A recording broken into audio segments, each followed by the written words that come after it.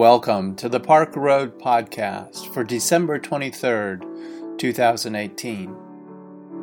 Today's podcast is a sermon given by Amy Jacks Dean, co-pastor with Russ Dean at Park Road Baptist Church. Her sermon today is entitled, Get a Grip.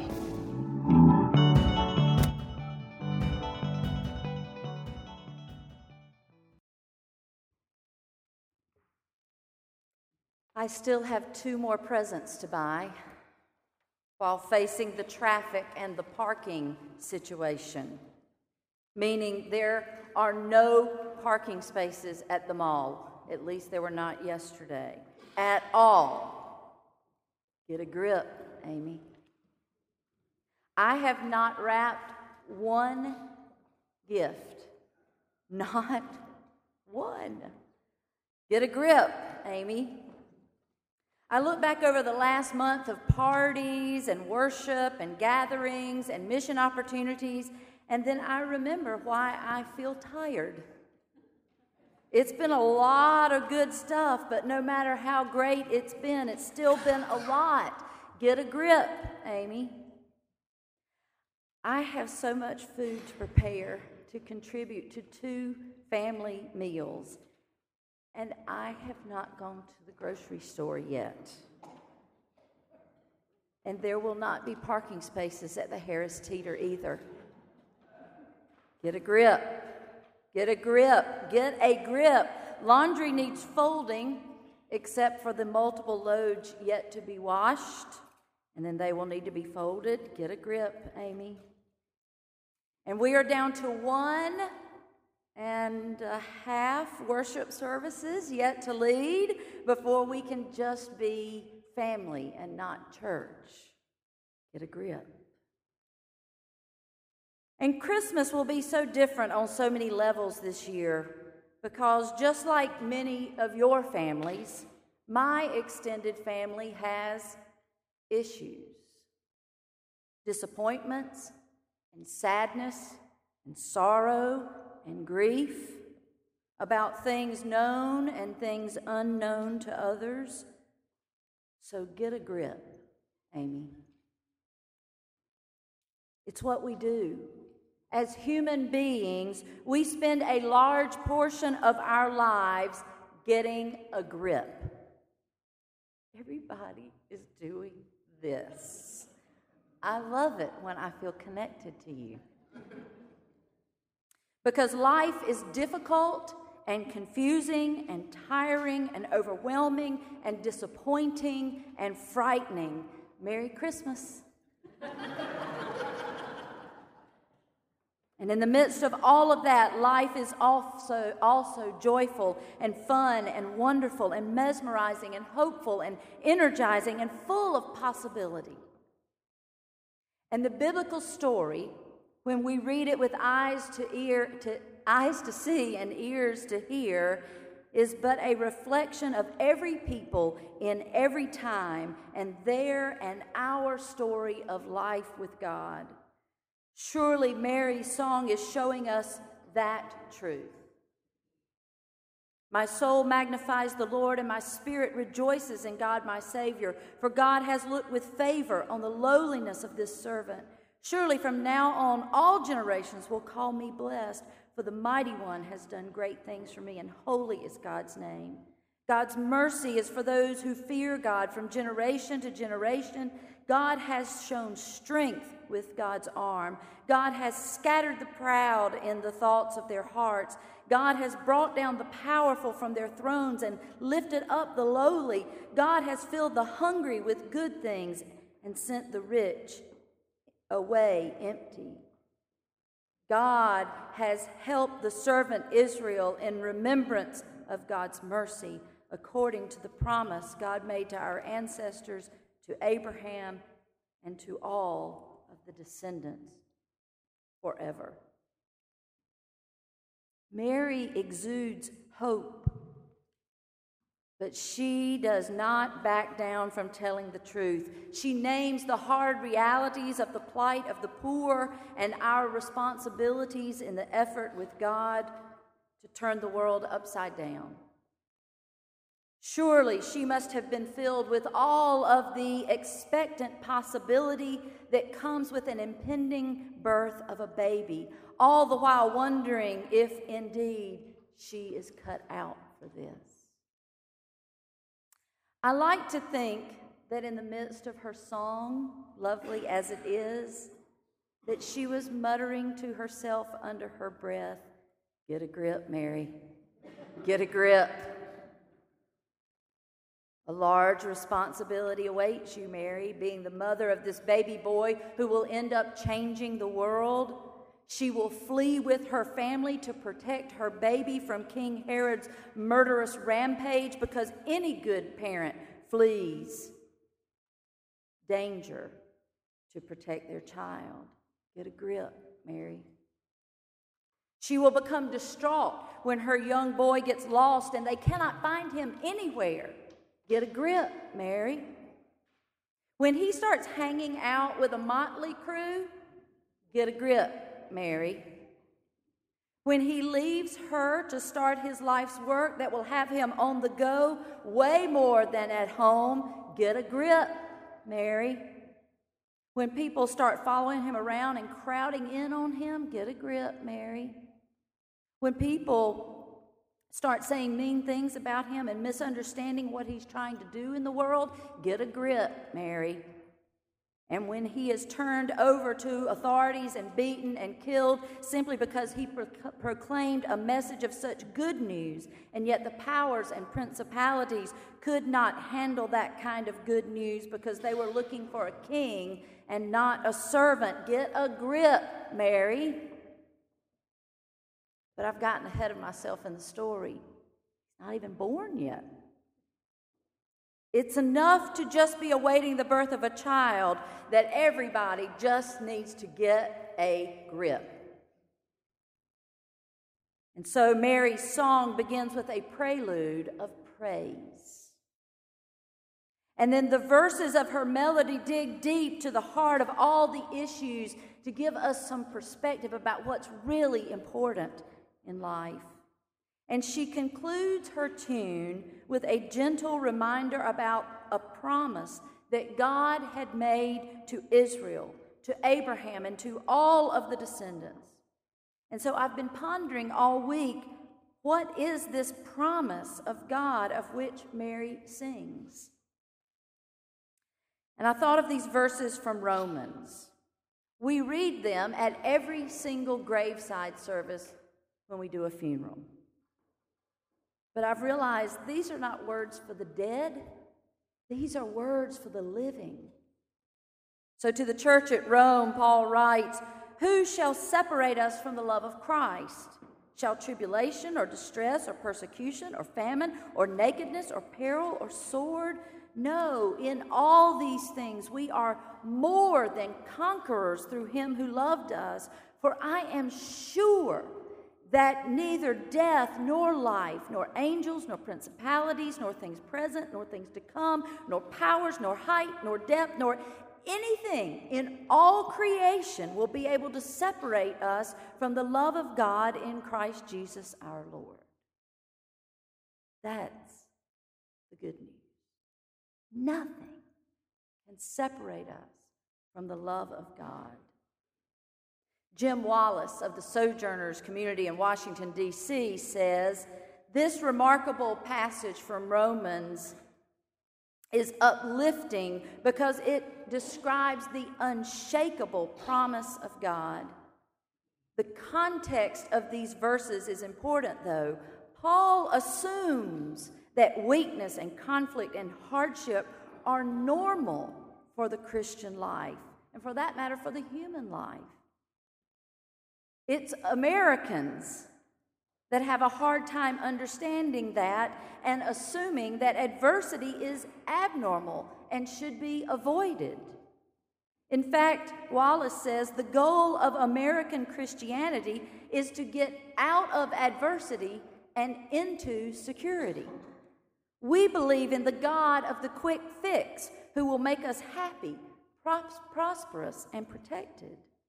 We are forever wanting to get out of our bad feelings, insecurities, and weaknesses, and we want to move into strength and security and control. And we ask God to help us to take our problems away. So we seek the book, we seek the speaker, we seek the counsel, we seek the experience, we seek a prayer that will get us out of any difficult situation. Wallace says that is a false gospel. For Paul, adversity is a part of life, and especially part of the Christian life lived in conflict with the world. Success, according to this passage, is not the avoidance of adversity, but knowing the love of God in adversity. The promise made by this passage is not that God will remove the difficulties of your life, but that God will love you through the difficulties of your life. If you are hoping for a Christmas message on this last Sunday of Advent that would make everything better, happier, and more ho, ho, ho jolly, then you'll have to be able to hear Mary's song as one of reality. Life is hard. Bad and terrible things happen.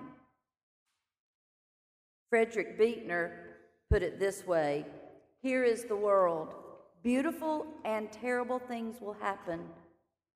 Don't be afraid. Mary's Christmas carol says that sometimes it seems like everything is turned upside down and sideways and every which way, and that the way that the world views success and fulfillment is not at all how God sees success and fulfillment. Today's 2 verses at the end of her song is like a coda. Musicians know what a coda is.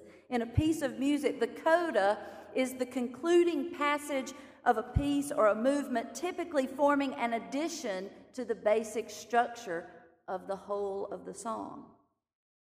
It's like the part that's tagged on at the end to give you something a little different to hear, like a cleansing of the piece, or a culmination of the piece, or a conclusion that just has a little more oomph to the song.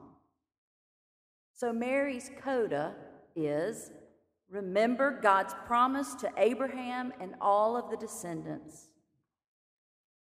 I actually think that a contemporized translation of Mary's coda would be, people, get a grip.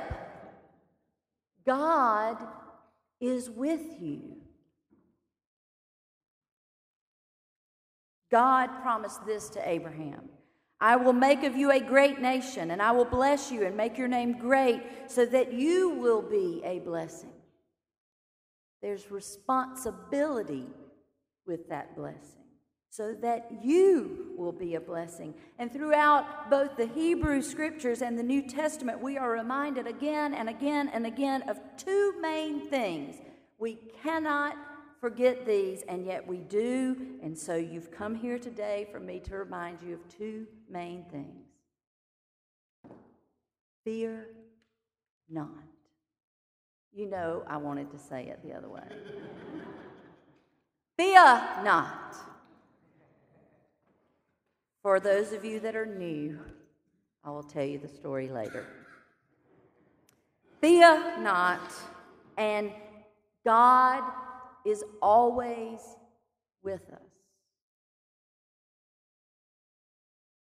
Joshua, have I not commanded you? Be strong and courageous. Do not be frightened and do not be dismayed, for the Lord your God is with you wherever you go.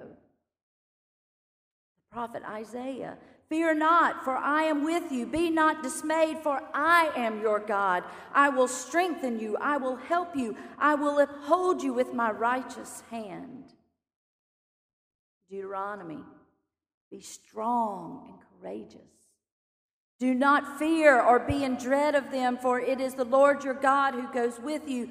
God will not leave you or forsake you. The Gospel of Matthew has Jesus saying, teaching them to observe all that I have commanded you, and behold, I am with you always to the end of the age. And we read from Romans that nothing can separate us from the love of God. This Sunday's Advent word, this Sunday's Advent candle is love. Nothing can separate you from the love of God. The only way for us to learn to sing Mary's song is to get a grip. We all have stuff. And if you don't have stuff, just wait. You're going to get stuff. So get a grip. Did you read the opening meditation from Barbara Brown Taylor printed in your bulletin? It's what launched me into seeing the ending of Mary's song the way I have. She says, it's a hard thing to believe in a promise. It's a hard thing to believe in a promise with no power to make it come true. Everything is in the future tense. Everything will happen by and by, but in the meantime, what is there to live on now? And yet, what better way to live than in the grip of a promise? And a divine one at that. The promise of Mary's song is that God is always with us, always has been, is, and always will be with us, in joy and in sorrow, in fulfillment and in disappointment, in contentment and in anxiety, in hope and in despair, in peace and in conflict, in joy and in pain, because that's what love looks like. That's what love looks like. Love shows up, and love remains with us in the midst of all your stuff, good and bad. Nadia Bolz-Weber, that tattooed, pierced, rebel preacher, says, there is a reason that Mary is everywhere. I've seen her image all over the world, in cafes in Istanbul, on students' backpacks in Scotland, in a market stall in Jakarta, but I don't think her image is everywhere because she's a reminder to be obedient. And I don't think it has to do with a social revolution. Images of Mary remind us of God's favor.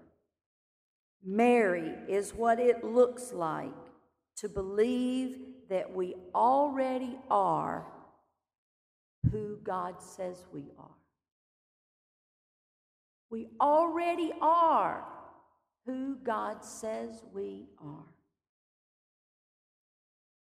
So get a grip. You're not alone.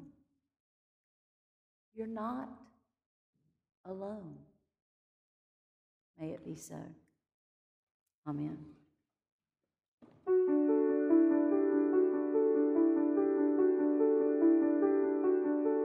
We invite you to learn more about Park Road at parkroadbaptist.org.